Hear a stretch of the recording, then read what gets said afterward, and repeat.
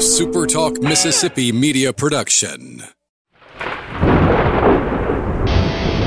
You're listening to Thunder and Lightning on SuperTalk Mississippi, covering Mississippi State sports like nobody else. With Sports Talk Mississippi's Brian Haydad and Robbie Falk of 24/7 Sports.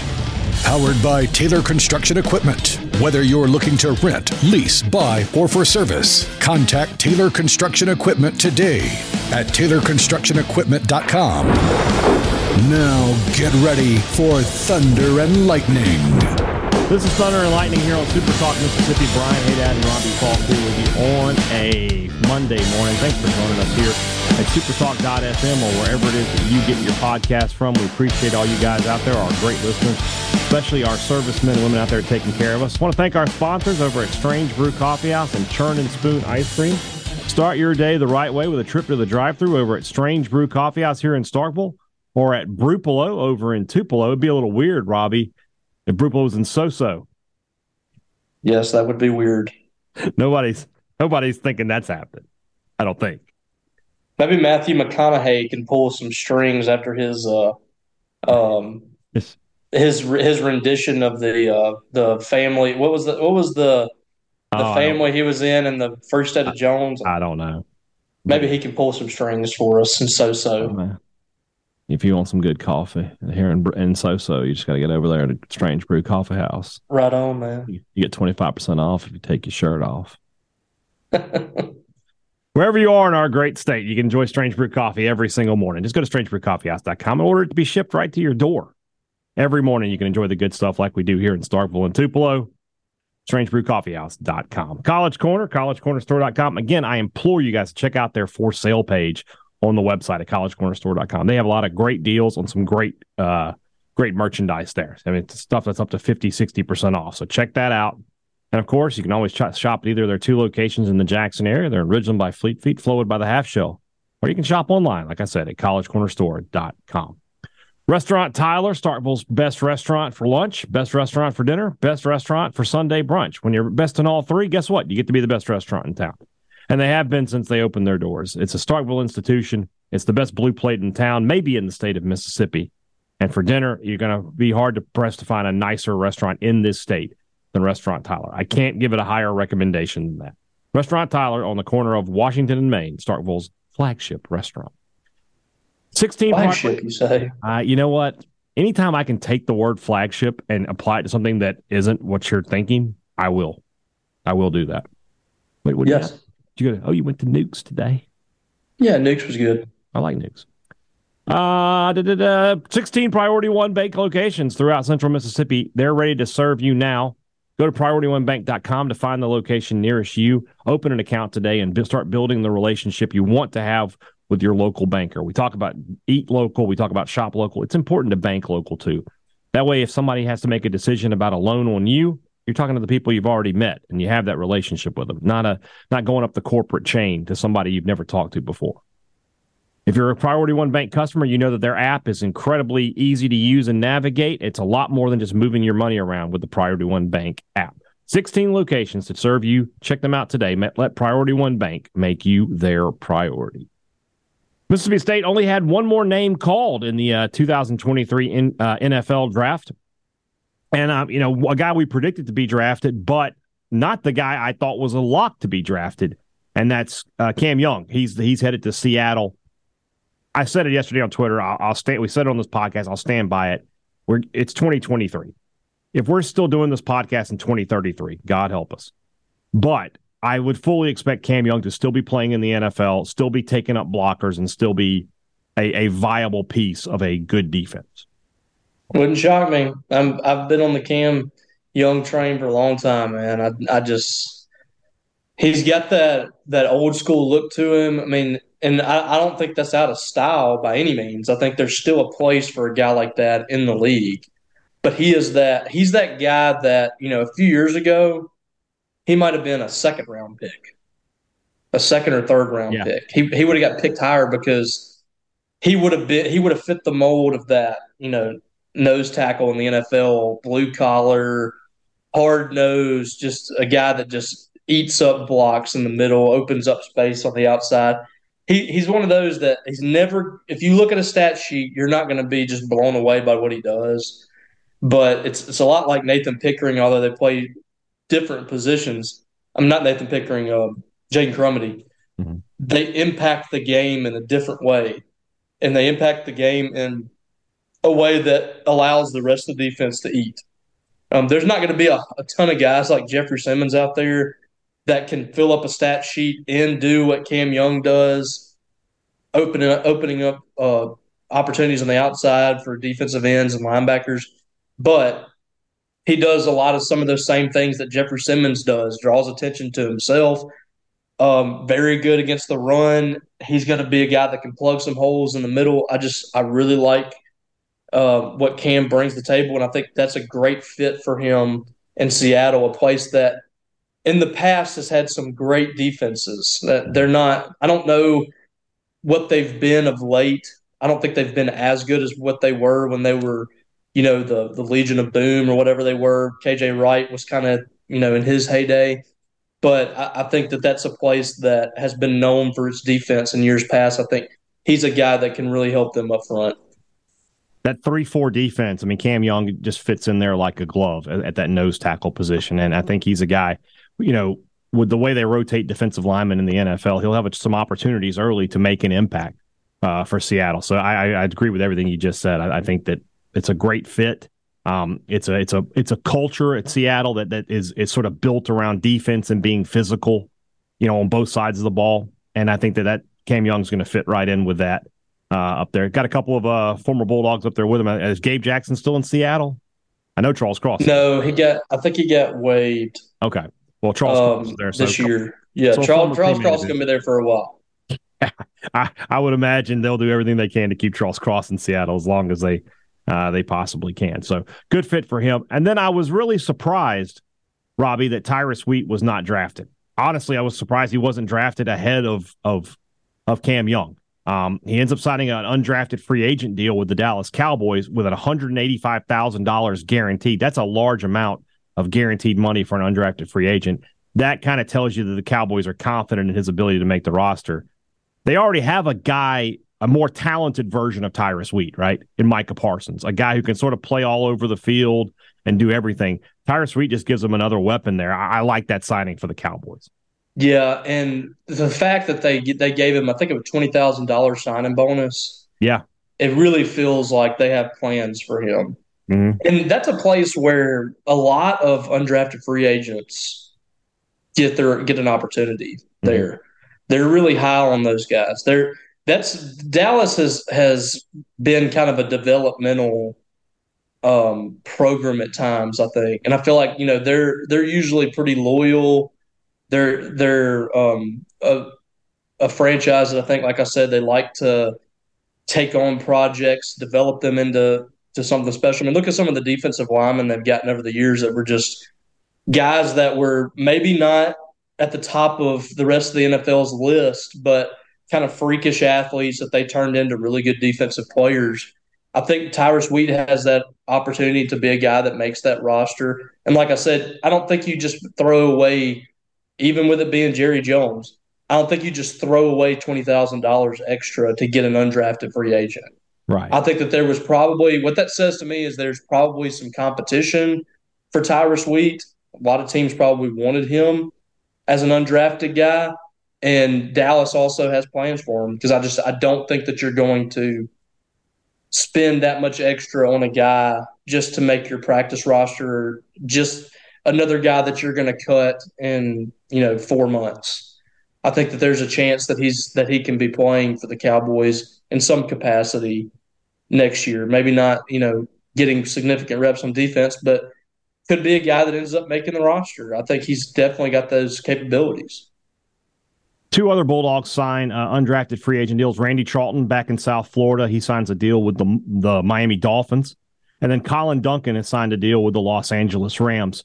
I'm surprised. I'm not surprised the Bulldogs safety was signed, but I'm surprised it's Colin Duncan over Jalen Green. Are you surprised by that? Yeah, I did think that Jalen had a higher ceiling than Duncan. I mean, there's still time, I guess, but a little bit surprising. And I don't know if he didn't test well. I don't really know what his numbers were. Didn't he go to the combine? Jalen Good, I don't believe he did. No, Okay, was it just Wheat, Forbes, and and Cam? Young. I think that's correct. Yes. I can't remember one way or the other, but I don't know what his numbers were at pro day or what, but evidently that probably had something to do with it. But yeah, it is a little bit surprising he hasn't signed a deal yet, and I don't know how long. I guess that's open for whenever. I don't know what the timeline is on that. I would imagine he would get some kind of camp invite or something like that. We've seen people with a whole lot less ability than him get an opportunity at a camp. So it'd be surprising if he didn't get an opportunity. But yeah, and I've seen a lot of people say, Colin Duncan should have come back to school. I think he was just ready to go. I think that he probably knew that it might be a long shot for him to be drafted. I don't think it was a thing where he thought he could be drafted in the first 3 rounds or something. I just think Colin was ready to move on, and as far as I understand it, he's trying to go to PT school if football doesn't work out. So I think he was just ready to move on from college football, but he's going to get a chance to play a little bit with the Rams and see if he can earn a spot. We shall see. Like I said, Green is a guy. Like I'm really surprised. I thought he was a good player for Mississippi State the past couple of years. Solid, nothing spectacular, but a good enough player. Trying to think if there's anybody else. Talented. Yeah, I thought so too. LaQuinston Sharp's another one. I mean, just a guy who's been a 3-year starter at center. You think he would have an opportunity to come in? And of course, the week's not over. They could still find deals for these guys, but just not a very big guy. No, I agree. Just not. But I mean, you think about that though. Like people might look down on a guy being an undrafted free agent or whatever. I mean, Tyrus Wheat is about to make over $200,000 just to be undrafted, and I guess basically, at the worst, probably cut or on the practice squad. He's going to get $185,000 guaranteed, plus the signing bonus. That's a pretty good living. Yeah. I mean, I would take that today. I would take it. Yes. Yes. If I don't make the roster, that's fine. If you have something bad to say about me not making an NFL roster and I'm making over $200,000, I'm good with that. Yeah, I'm not going to sit there and complain about that at any point. So, yeah, we'll see how it goes for those guys the rest of the week. Let's stay with football for a minute. I mentioned it on Friday's pod, and I have the interview up. Let's actually just go back to that interview now. It's been on the pod this week, or on the pod feed all weekend, but we'll go back to it now. This is Ben Portnoy from the state. We're going to talk about South Carolina. I think that's such a huge game for Mississippi State. So I want to get Robbie and I's thoughts on that game here on the podcast. So let's just go to the interview right now. We'll recap that. This is Ben Portnoy from the state telling us about the South Carolina Gamecocks. Let's continue the spring series here on Thunder and Lightning with a game Mississippi State has probably got circled on the calendar. I think it's a very, very important one. Joining us now, he covers the Gamecocks for the state over in Columbia, South Carolina. But more importantly than that, he is my handsome young son, Ben Portnoy. Glad to have you back on the podcast. This team last year, there was nothing in its first 10 games that would have suggested what was going to happen in the final 2 games, where they had probably the best 2 wins in recent South Carolina history when they beat Tennessee. I mean, beat isn't even the right word. They crushed Tennessee and then took out Clemson there in the regular season finale. But then sort of reverted back in the bowl game and didn't play their best. Was this South Carolina team the 10-game South Carolina team or the 2-game South Carolina team? I'll start with just the simple answer of yes. Because I think that this South Carolina team is so confusing, right? Because what you said is true. I think you look at the Tennessee game and the context around it, right? South Carolina at the time, they're sitting at 6-4. They've just frankly had their teeth kicked in by a really pretty mediocre Florida team in a game that was really, really ugly. I mean, just a lot of sloppiness, nothing that inspired too much confidence. And I remember leaving Gainesville and we were kind of talking, and discussion was, all right, well, South Carolina's going to go 6-6, and maybe they'll go play in Birmingham or Tampa or something like that. You lose the last 2 games to Tennessee and Clemson. And frankly, like at that time, I mean, I was still pretty high on Tennessee. I had Tennessee at number 1 in the country, ahead of their loss to Georgia and all of that. So you look at that. And then you get to the Tennessee game. Spencer Rattler's unconscious. He throws 6 touchdowns. I mean, really, it looks like, the best comparison I can even think of is really, it's like, it's the kind of night where Steph Curry goes off for 65 points. Yeah. Like, it's just one of those nights. He just hits every throw. And I remember looking at my buddy kind of down press row halfway through the game and just kind of looking, and I'm kind of mouthing him like, what the hell is going on? Because like there was just nothing again. Like there was nothing leading into that game where you kind of thought, okay, this is going to happen. They're going to go put up 60 whatever points on Tennessee. And, and then to come back, beat Clemson the way they did. And in a game that was tight, but frankly, if you watch that game front to back, I mean, South Carolina was the better team, and I don't think they were just 1 point better. Like that was a game that South Carolina, they made some mistakes early, but really controlled things, and you felt like they were in the game even when they were down, 14, 17 points at a time. And then again, the bowl game was, I think, interesting because they played really well early in the game. They came out, pulled out the stops, and started up early and had some chances to kind of stretch out the lead, and just depth issues and things like that kind of caught up with them and kind of, for lack of a better term, hit a wall. So when you look at this team, I think they're probably somewhere in the middle between the teams that beat Clemson and Tennessee and the team that kind of was 6-4 going into that. Like, I think that there's a lot of talent. I think this is a team that's going to be a little bit deeper as far as, you look at what Shane Beamer's done recruiting wise and what they've brought in over a couple of years. There's going to be a little bit more feel for what they've got, at least depth chart wise. And you bring back a guy like Spencer Rattler. Obviously, there's always the thought of, hey, he can go and win us a game. And I think that you're going to see. I think you're going to see a South Carolina team that will probably have a good frankly, like this team could go 6-6 or they could go 9-3. Like there's a really wide range of outcomes here. And I think that, Shane Beamer's proved that they've been good for an upset or two most years. And we'll kind of see. But I mean, like you said, I think this Mississippi State game, especially given it's early in the season, it's a really, I think it's like underratedly one of the most interesting games of the SEC schedule this year, at least sort of the first half of the season. So I sort of have the same question that we just asked, but it's about Rattler now, because again, in those two games, he had been heralded at one time as a potential number one pick. He looked like it in those two games, but the other 10 games, just inconsistent. I mean, up and down throughout the season. Are we going to see a more consistent Spencer Rattler this season? I think so. I think there's also just a general comfort that comes with being in your second year in a place, second year in a program, second year with guys, coaches, et cetera. New play caller and Dowell Loggins, who comes over from Arkansas. I think he's going to probably fit a little bit better. There's going to be a little bit more meshing and maybe sharing of ideas as far as what Spencer wants to do, what Dowell wants to accomplish offensively. And I think that there was, not to say there was butting heads with Marcus Satterfield, who's off to Nebraska now, but I don't think that it was always necessarily, it's the cliche thing, right? We talk all the time about how coaches the best coaches put their players in the best positions to succeed. And it felt like at times South Carolina just wasn't doing that. And whether that's on Marcus Satterfield, Shane Beamer, whoever, like it just felt like that. And I think that when you look at Rattler's overall season, like there were always moments where he looked really good and the numbers didn't necessarily measure up. But like there were games like when South Carolina goes to Kentucky and beats Kentucky on the road for the first time in, close to a decade.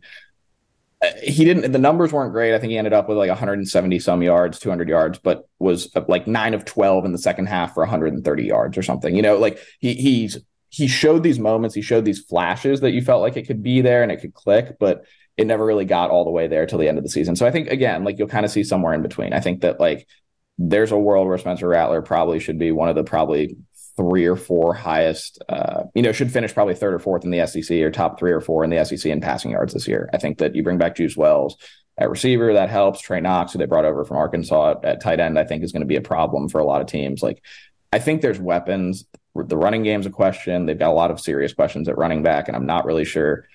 South Carolina had issues running the football last year, and they're in probably at a worse spot at running back than they were a year ago. Kind of leading into my next question there. Yeah, because that exacerbates some of it. Yeah. Yeah, well, I thought the transfer of Marshawn Lloyd was a surprise. I thought he was a good fit there at South Carolina. I thought he was becoming a bigger part of the offense, and now he's off to Southern Cal. You just traded one USC for another. Now now like you mentioned, there's not a lot there at that running back position that scares you. Do they have somebody that they feel they can count on to run the football this year? I mean, that's the thing is like right now you look at South Carolina's roster, they've got 3 scholarship, I guess really 2 scholarship running backs, 3 scholarship running backs if you count, Mario Anderson, who they brought over from Newberry, which is a Division II school here in South Carolina, but he was a finalist for the Harlan Hill Trophy, which is the equivalent of the Heisman Trophy at D2. Right. He had well over 2,000, 3,000 yards rushing in his time there. He's a guy that I think can help them a little bit. Juju McDowell's been dangerous at times, but he's also 5'9", 175 pounds, sopping wet. So I think that he's not a guy that's going to be able to carry the ball 20 times in a game, right? And I think that then you look at it like DeCarrion Joyner, who has been at South Carolina for, it seems like 25 years, has played receiver, has played running back. Like he's gotten some reps at running back after starting his career as a quarterback. So they think that he can maybe give them a little bit of a change of pace. But again, like there's still not really a true number one there. And I think that South Carolina's obviously hit the portal hard and really tried to bring in a running back, because I think that, Marshawn Lloyd, for his quirks and things here and there, like he was still a really dynamic guy and a guy who could bounce off and create some issues for you on the edge and with some serious speed. So South Carolina's got to find something at running back, because where they're situated right now, I think is an issue. And I think that if they don't bring in a running back, there's going to be problems, because you can sit back and let Spencer Rattler throw the ball 45 times, but if you have no semblance of a running game, then it's going to create some predictability. Now, that said, maybe they do some things in the screen game and the Wildcat situation to kind of stretch things out and get sort of manufacture a run game a little bit, or short passing game that sort of replaces that on some level. We've seen that with Mississippi State in the air raid a little bit the last few years, right? Similar thing. So I think you'll see that. But I mean, South Carolina running back is a big, big question mark. And I think that if they don't address it, it's going to really hamper what this team's going to be able to do offensively. Defensively, this team, just inconsistent. They need to be improved defensively if they want to take a step forward this year. Where do you think they need to be improved the most? South Carolina's defense is really interesting, and really the last 2 years have been kind of similar in that they've had really good moments. They've had some games where, I think it was the year before, they led the SEC in takeaways. They've been toward the top of the SEC in turnover margin for the most part defensively, and have done a really good job there creating extra possessions. But they haven't had, the pass rush has been a little bit questionable at times. Linebacker, there were some depth issues there last year with some injuries and things like that. But the secondary has largely been really good. Now, you're losing two guys in Cam Smith and Darius Rush, who are both going to be, Cam is a sort of borderline first round, early second round pick. Darius probably a second round, third round guy. Like, you're losing two legitimate NFL corners, but you bring back some real pieces there in DQ Smith and Nick Eamon-Warrior, who are both freshman All-Americans last year, and were guys that I think are going to be only going to get better, and wouldn't surprise me if you find them on all SEC teams by the end of the year. I think that defensively, again, like you said, they need to be a little more consistent. They need to create some pass rush. Kind of like we talked about with running back, they've got issues at defensive end. Jordan Birch and Gilbert Edmond are both off to Oregon and Florida State, respectively. And, we were kind of we kind of half joked about it, but we went out there for the last practice of spring before the spring game, and there were literally two defensive ends on the field healthy. And, I don't know if you or I has any eligibility left that can get out there and help out, but South Carolina's got to do something to find some pieces there. And there's I won't say the whole quote, but I'm too old for that, if you know what I'm saying. Yeah. So I don't know. I mean, I think the defensive end is going to be an issue. I think they're going to be better at linebacker. I think they're still going to be good in the secondary. I think there's potential there. I think that overall, like if you're just summing it up in basically one sentence, it's going to be a team that's a little bit lighter on experience. They're going to be a little bit younger, but I think there's a higher ceiling. Like they're going to be more talented, but they're going to be more inexperienced. So you could see a wide range of things here with the South Carolina defense. If we look ahead to this game against Mississippi State and South Carolina, and I tell you, look, the loser of this game is going to go 7-5 at best, and the winner of the game is going to be 9-3. I mean, you don't have any trouble believing that, right? This is the swing game for both teams, I think. Yeah, I think so. And I think that it's one of those games that both teams circle on the calendar and say, hey, we need to win this one, right? And I think that, both Mississippi State and South Carolina are kind of in similar positions, I think, and on some level, in the sense of you're probably fighting sort of toward that upper second tier of either division in the last year that we're going to have divisions, presumably. I think that both teams bring back some experience, obviously two experienced quarterbacks. That's going to be a fun matchup. And I think it's a game that early in the season, kind of sets a tone a little bit. And South Carolina had a game like that early last year against Arkansas, where it turned into a shootout. And I think it was a final 54-42 or somewhere in there. And I think that when you look at games like that, this kind of feels like a game like that. Now, it helps South Carolina. I think you get the game at home. For Mississippi State people who haven't been to Columbia, it's a really great atmosphere. And it's I think one of the more underrated probably game day atmospheres in the SEC. Yeah. And I think And I think that, it's a tough place to play. And I think that that'll show out. I think there's a potential for this to be a top 25 matchup, depending how the first few weeks go.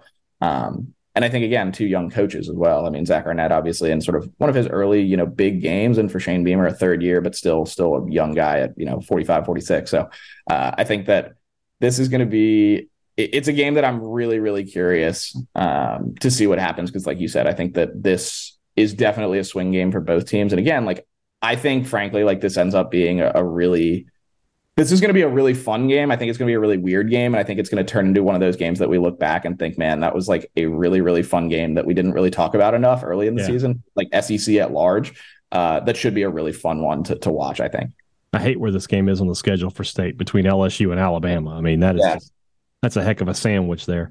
We're asking this question of everybody who does these interviews, so it's your turn. When we get to the end of November, State or Clemson, South Carolina wraps up. What are we saying about the South Carolina team? I think you're going to say that's a good question. I think you're going to say that this is going to be another step in the right direction. I think that this South Carolina team, if you end up going, even if you go 6-6, get to a bowl game, go 7-5, 8-4, somewhere in there, that's still a step in the right direction. And I think that, Shane Beamer's gotten a lot of press about sort of the positive vibes and things like that. And I know people, probably scoff a little bit and roll their eyes okay, they were 7-6 and 8-5. What are we really talking about here? I get that. And, they haven't had that breakthrough season. And I get that. But when you look at what Beamer and this staff inherited from Muschamp and sort of the mess that was in 2020, whether that's a product of, the COVID year, which is hard on everyone, the coaching change, sort of where things had gone, just top to bottom, depth wise. This was a team that, and I think you and I probably had this conversation when I moved over to Columbia, shortly after Shane Beamer got hired, was that, if Beamer could basically just avoid going 1-11 in his first year, he could still sell a vision and things would be okay. And I think that the fact that they've done what they've done over the last 2 years is impressive. And I think you'll see South Carolina do something similar this year. I think if they go 7-5, 8-4, I think people should be really happy. They're on pace for what could be and realistically should be a top 12, top 10 recruiting class, which is unheard of around Columbia. I mean, this is on pace to be probably the best recruiting class that South Carolina has ever signed, with a long way to go. But it's got that kind of feel to it. So if South Carolina keeps that momentum and finishes, 7-5, 8-4, and gets to a bowl game and finishes signing another top 15 class or a top 15 class, people should feel pretty good about where things are. I could be wrong. I don't think State's been to Columbia since 2013, which is crazy considering that they're in the same conference as South Carolina. But long time since these two teams have met up. We'll see what happens when we get to there in September. Ben Portnoy from the State. As always, thank you for coming on, man. Oh, man, appreciate you. All right, thanks to Ben. Appreciate my handsome young son's time. Robbie, when we look ahead to this game, first off, it's in an absolutely terrible position for Mississippi State. It's between LSU and Alabama. The month of September is not a great one for Mississippi State as far as scheduling. You have your FCS opener with Southeast Louisiana. Then you bring in an Arizona team that's obviously improving year to year. Gave MSU some trouble a season ago out there on the road. They won't be a pushover, I don't think. And then your next three games are LSU at South Carolina and then Alabama at home. That's a really tough stretch to open the season for Mississippi State. And this game in between your two absolute toughest opponents, it feels like a game State needs to win. They really need to be 3-2 coming out of September at the worst. They'll have a chance against LSU, I would think. I'm not writing that game off as a unwinnable game, but it's a game obviously LSU is going to be favored in, and they're probably going to be a relatively large favorite. This is a game where Mississippi State goes on the road. I feel like they have a great chance. I'm emboldened by State's ability to win on the road over the past couple of years. They won at Ole Miss a season ago. 2 years ago, they won at A&M and at Auburn. So State's been okay on the road with Will Rogers under center. This is a big game for the Bulldogs. Early on, what stands out to you about it? Yeah, I mean, it's kind of I guess maybe a swing game. Yeah, for State, just for sure. I mean, you're looking at maybe the difference in 8 wins and 9 wins, which I think is a big difference in the grand scheme of things. It puts you in position to get the 10 wins, which this program's done 3 times? Yeah, 2 or 3 times in history. Twice. No, three. You're right. 3. Yeah, I think that's correct. So you're talking about getting to 9 wins with a bowl game. That's solid. Mississippi State's done that. But that 10-win threshold has kind of eluded Mississippi State over the years. this could be the difference. And who knows? I mean, State might just be terrible in year one under Zach Arnett. I find it hard to believe, but it's possible. We haven't seen him coach a sustained season yet. But this is early on in the season too, is what is the big thing here. You can go from possibly losing 3 straight games here and sitting there at 2-3 with the rest of the schedule ahead, or possibly beat LSU. I don't think that's a long shot, but that's, that, like you said, that would be LSU be favored. And if you beat LSU, this goes from trap game to letdown game. Yes. Because so it could be either one. Because immediately, if you beat LSU, you start looking ahead to Alabama. Right. So. And that, if you win this South Carolina game, win the LSU game, you're sitting there at 4-0 going to the Alabama game. It's probably a top 15 matchup. And I'm not going to predict State to beat Bama, but you look down the line, you got Western Michigan next. I mean, you got a chance to start 5-1 there. So you can be 5-1 at that point, or 4-2, which is perfectly acceptable. Or you could be sitting there at, after the Alabama game, 2-3, and now trying to scramble to get to 7 or 8 wins. Right. So I think that this game is very big, and this is a South Carolina team. They've got a little bit of juice. They had the end of the season with the 2 huge wins over Tennessee. Basically, I don't want to say ruined Tennessee's season, but, I mean, Tennessee went from possibly in the playoff to just playing in a New Year's Six game, which is not, at that point in the season, that was a fan base that was hungry for the playoff, and South Carolina ruined their year pretty much. Mm-hmm. And then they beat Clemson and basically did the same thing to them. So it's a program that is learning how to win. And I think the biggest thing about South Carolina under Shane Beamer, I have not been a believer in Shane Beamer since he's been hired, but the man is recruiting his butt off at a place that has not traditionally been a big-time recruiter. He had a top 20 class, I think, last year. Right now, he's killing it in recruiting. So he's just kind of building. And I don't know if it's something that's going to be sustainable or not. But what we've seen from him so far is kind of a steady climb. And now he's making a big jump as far as recruiting is concerned. This is going to be a big game for them, too. Yes, 100%. Like I said, that's what I said to Ben, when you look at Carolina, right, in their non-conference, I mean, you kind of, right now, I still expect them to lose to Clemson, right? So, I mean, you're talking about 3-1. You have Tennessee and Georgia on the schedule. So that's 2 more losses, in my opinion, right? So, 9-3 is kind of their ceiling as far as I'm concerned. Their other West team is A&M. So, I mean, that's a winnable game for them. So, I mean, this is the game, like you just said about State. It's kind of the difference between 9-3, 8-4, or maybe worse if you can't get, out of the gates really strong. I think they play Georgia early as well. So it's kind of the same situation for these 2 teams. The thing that stands out to me is this, and it's the first question I asked Ben, is that this South Carolina team, they played 2 games against Tennessee and Clemson where they looked as good as anybody in the country. They could have beaten anybody on that day. But the rest of the year, they were not good. They lost to Florida. They struggled in other games. They lost that game to Auburn. They had not Auburn. Who am I thinking of? But maybe it was Missouri. Kentucky. They lost to Kentucky. And it just, that was a real. I mean, I know they were missing Rattler in that game, but they looked like they had no business. Yeah. So they were so inconsistent and really. No, they beat Kentucky. Kentucky. It was the other way around. I think Kentucky didn't have Levis in that game. Yeah, no, they beat Vandy. They got killed by Florida.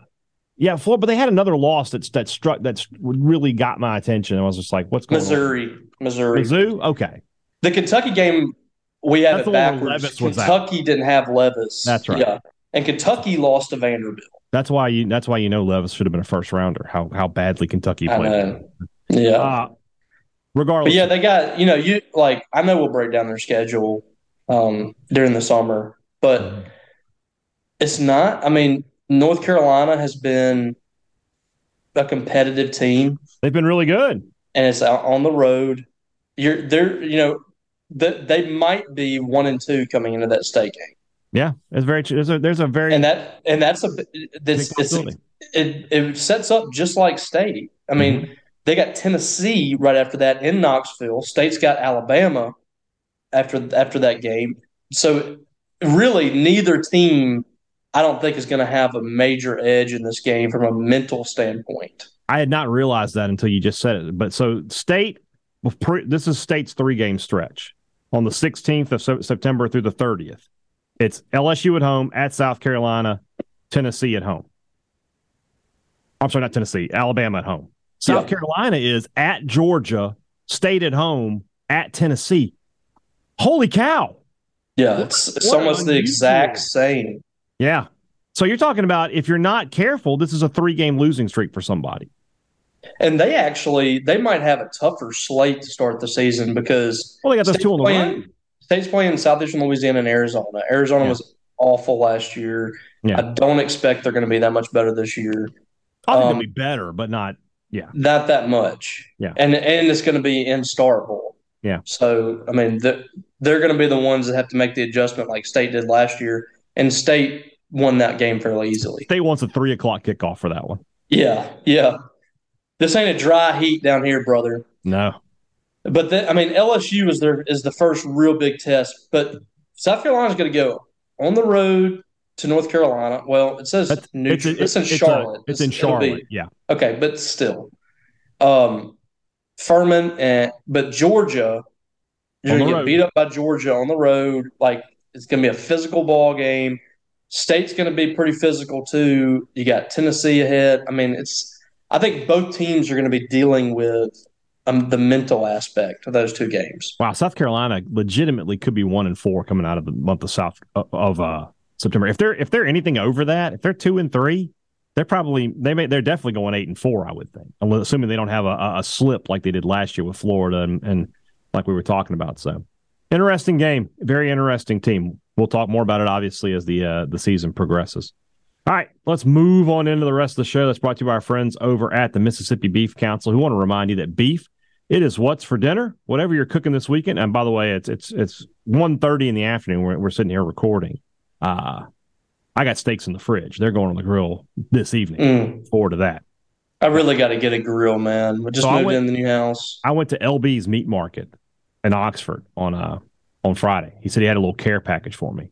I've heard good things. Oh, you need to go check it out next time you're in. I know people don't want any kind of positive talk about Oxford, but I have heard really good things about that. They gave me a box, and I got two. I got a bone-in Kansas City strip and a bone-in ribeye that he gave me. Oof. And then I went and picked up some fillets from Kroger on Saturday, and that's what we're cooking. My mom's in town, so I thought I'd make her a steak.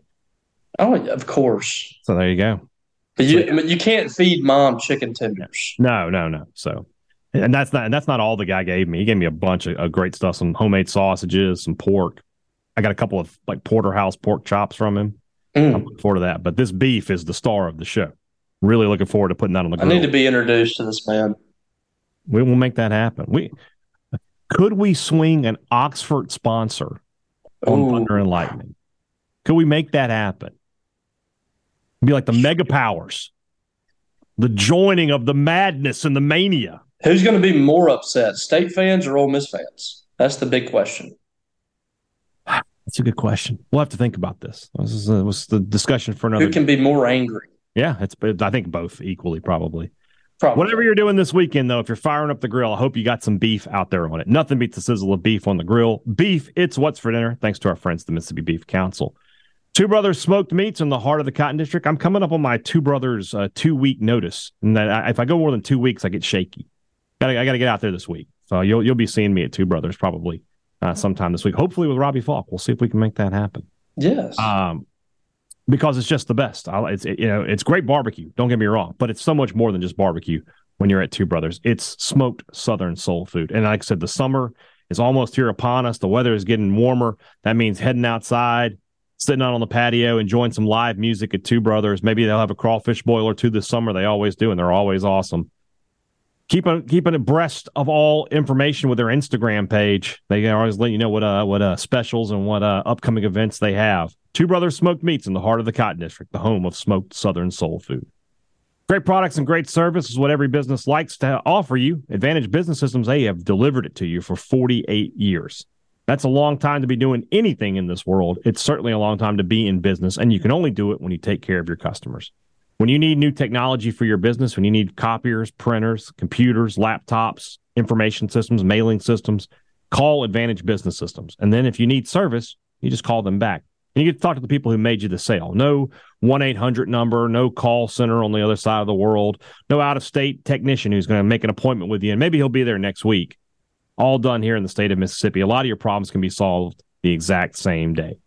601-362-9192 or visit them online, absms.com. Find out how Advantage Business Systems helps your business do business. The Collegiate Collection at the Rogue is the top of the line. It's the best around. It's got everything you're looking for, great name brands, great styles, and the logos that you, the fan, want. If you're tired of having a banner rim take up 3/4 of your stomach, you need to head over to the Rogue and get a nice, simple, understated, stylish polo or quarter zip. They've got it all. They've got great, great, great options there for you to check out. And don't forget, when you shop at the Rogue, you're supporting the Bulldog Initiative. Shop at the Rogue in Jackson. Shop online at therogue.com. Don't live the three-stripe life. Shop at the Rogue. Dolce, Starkville's newest home for breakfast, over on 509 University Drive. Great place to get a morning cup of coffee, and then a great place to grab a bagel or breakfast sandwich. Whatever it is you're looking for from Dolce in the mornings, they've got it. They've got the pick-me-up you want. And then in the afternoon, if you just want to give yourself a little sweet treat, their gelato is to die for. A lot of people haven't heard about Dolce yet, but people are finding out. Get there while you still can before the lines are walking out into the door.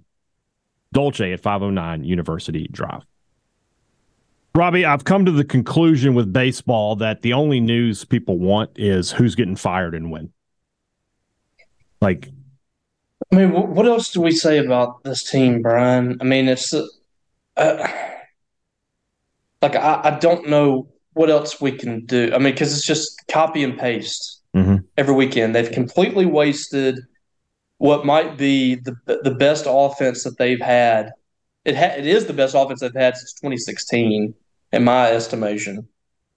And they've wasted a really good transfer in Colton Ledbetter. Hunter Hines, is, at least in 2 years of his career, is not going to go to the postseason, and he's going to be known as one of the greatest home run hitters in Mississippi State history. And it's just they even had, I thought, a really good offensive weekend against a strong pitching staff. And it didn't matter. They scored 7 runs in game 1, 8 in game 2, I think, and they got a lead in game 3.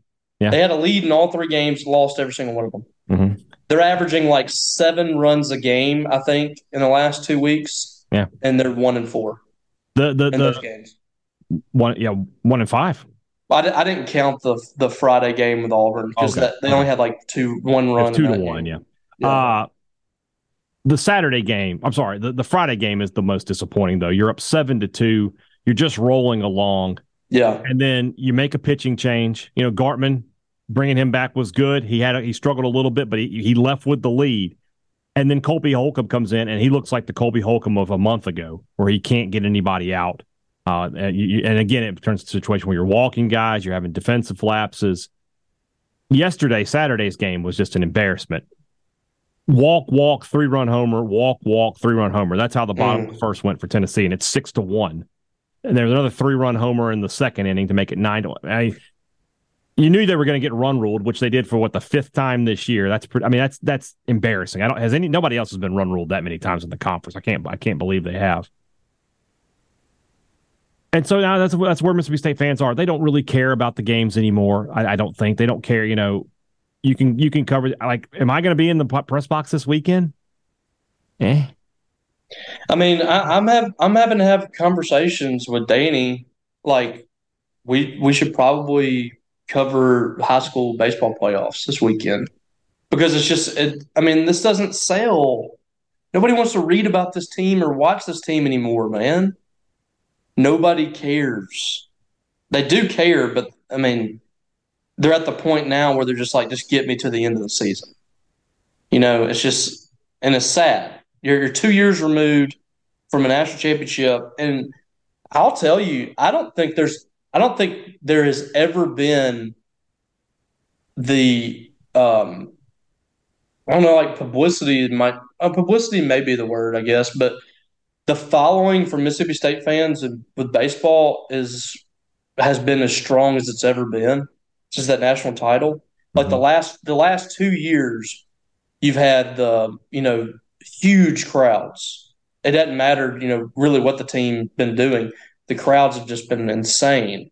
So the following has gotten stronger and stronger, and the team's getting worse and worse. Mm-hmm. State's just completely blown it. They've blown their opportunity to build on a national championship, and that falls on Chris Lemonis. It falls on Scott Foxhall, the whole staff, and it's been disappointing to kind of watch it unfold.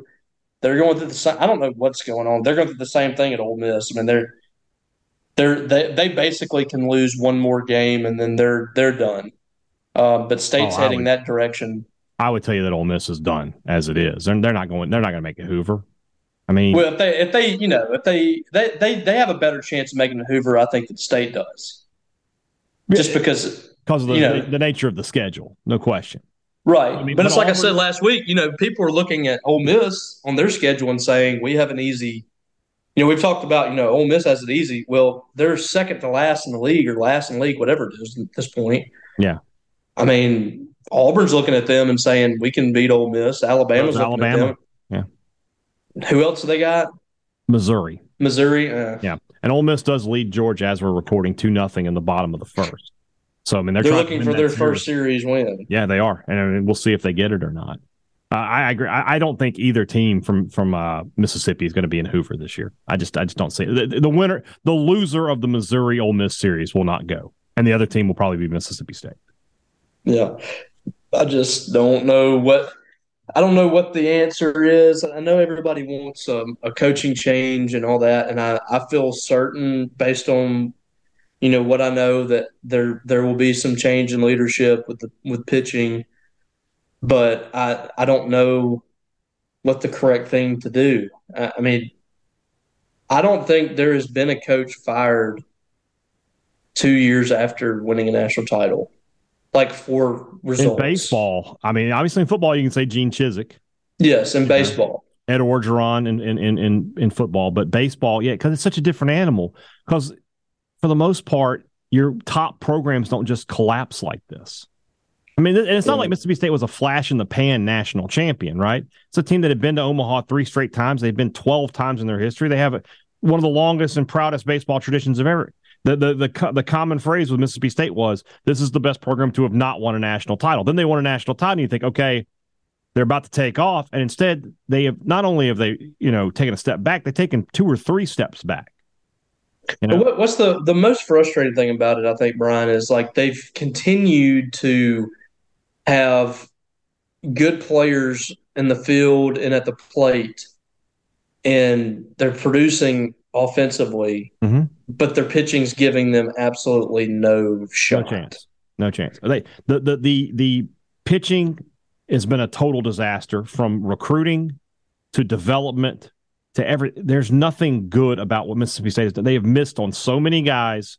I mean, they have guys on the staff right now who cannot compete at the SEC level. I mean, I got to say names. Tyson Harden can't compete at the SEC level.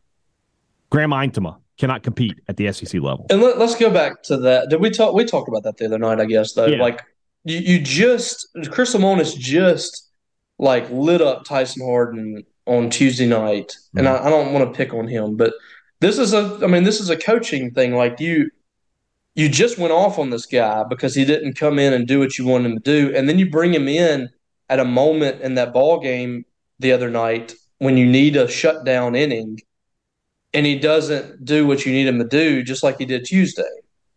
So what are we doing? Don't put him in that position. Yeah. And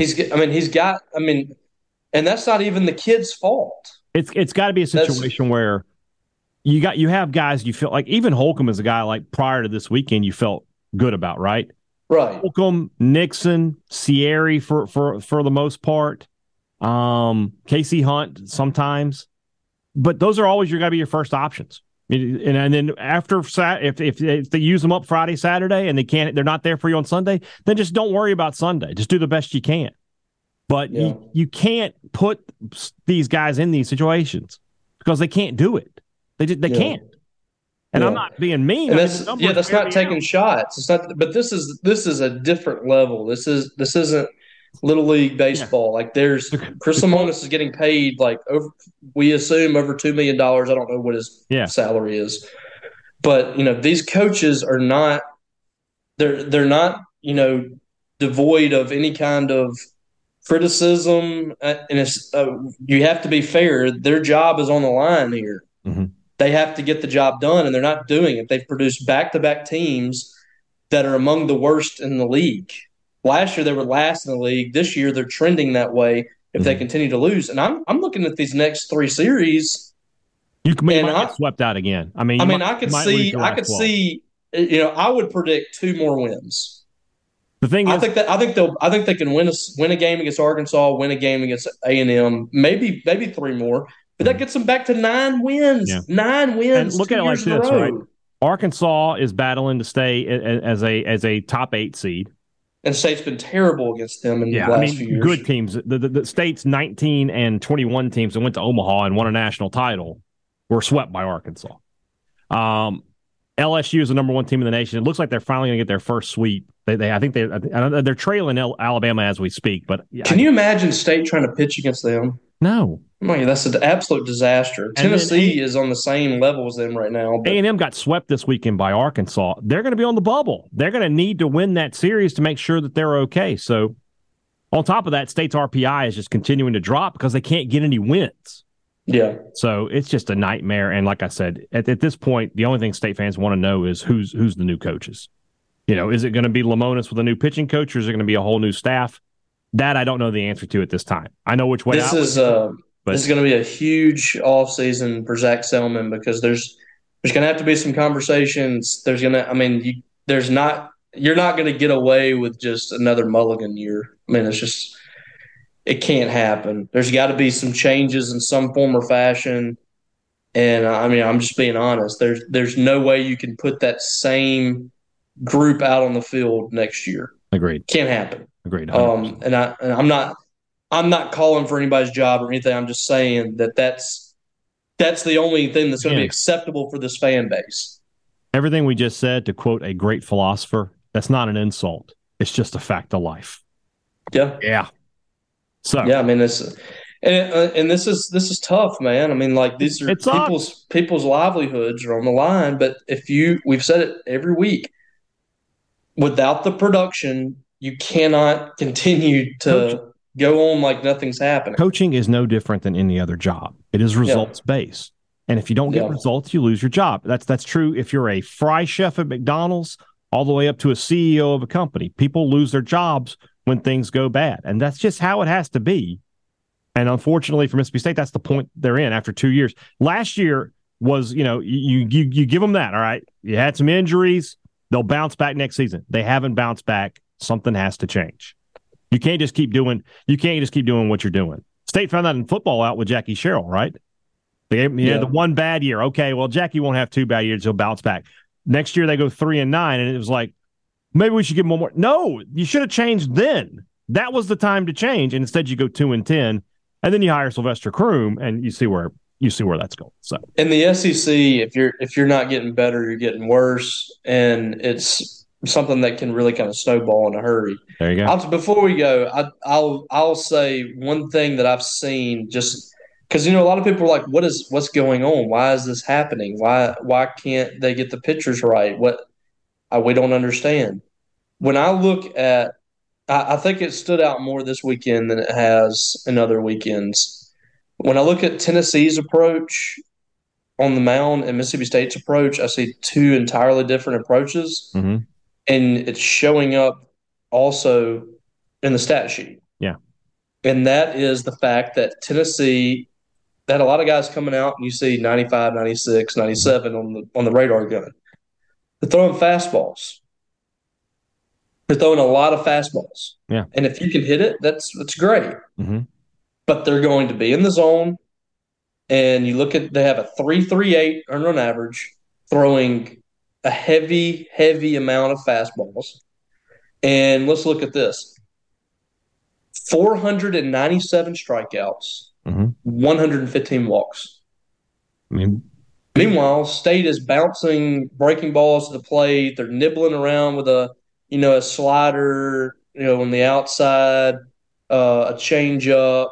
Those pitches are good for secondary pitches, but you're throwing them first pitch and you're getting behind in counts.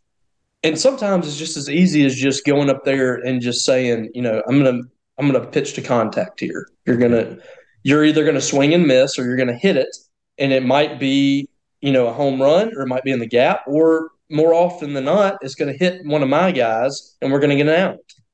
So State's throwing a bunch of breaking balls up there. They have an earned run average twice what Tennessee has. They've thrown well over twice as many walks. They've had 255 walks. Tennessee has 115, I think I said, and 455 strikeouts. They have less strikeouts than Tennessee. Yeah. I think it's a lot of times it's as simple as, I think the State's just the approach is not good. The approach is not what, especially this day and age, and when you have TrackMan and, the zone is so much tighter. I mean, sometimes it's just as easy as just throwing the ball in there and making them hit it. Yeah. And they're not doing it. So in conference play, let's just look at those stats. Tennessee's team ERA is 4.73. Okay. State only has 2 pitchers with an ERA under 4.73 in conference. 4.73 historically is not great. Not great. You know what? That would give State a lot of wins. Aaron Nixon's at 3.52. Kate Smith's at 4.26. Currently, Jurangelo Sinjay, Lofton, Hunt, Tapper, Forsythe, Tyler Davis, Gibbs, Harden, Eintema, and Stennett are all in double digits, with Stennett at 45, Eintema at 33. These are ERAs. ERA of 33, man. Of 31.15, of 27, of 24. I mean, it's only a few innings, but it just shows you they don't have anybody they can trust to throw. Even the guys they bring in a lot. Casey Hunt's ERA is 11.78 in conference play. I mean, it's 2017, but worse. You remember 2017 when they had 6 pitchers they could trust? To me, this is worse because it's not all about injuries. It's just guys just can't get outs. There's nobody that you feel good about. And that's a problem. That is not a recipe for success.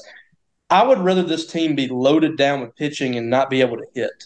By the way, just to prove a point here, that 2017 team that you're talking about that had all those injuries and everything else, their team ERA was 4.96. Yeah, and we thought that team was just could not pitch. This team's ERA currently is 6. Hold on, let me get that right. 6.6. I'm sorry. That's overall. In conference play, it's 9.82. They're giving up. What is it? What is it overall right now? 6.62. Okay, so 0.04 away from this being the mark of the beast. It feels like the devil. And this season's been from hell, so that would line up. So there you go. All right, tomorrow's show, we got another SEC preview. We got Tennessee tomorrow. We'll talk a little more spring football or a little more MSU football. And then we'll see what else we can come up with between now and then. I expect some recruiting news to start dropping at some point. We're getting to that point in the year where State starts picking up commitments, and then for basketball as well. So we'll talk. Yeah, and shout out to the softball team. They won the series against top 25 Kentucky. They're winning as we speak. And I'm telling you, man, there's that team. They just got a home run, so it's 5-2 now. They get it together. Like last year, they went through the same thing. They struggled for a while. They lost 14 straight games. And a lot of times, that'll really kind of wear you down. Yeah. They have a chance to sweep Kentucky. That'll be, I think, their second sweep. Yeah. Well, and this is about when they got their wins will have been in 1-2 series. Yeah. Yeah. I mean, this was about when they got hot last year. So, I mean, if they see what happens, they can get something going here. They never know. Chance. Yeah. All right. Talk to you guys tomorrow. For Robbie Falk, I'm Brian Haydad. Thanks for listening to Thunder and Lightning on Super Talk Mississippi.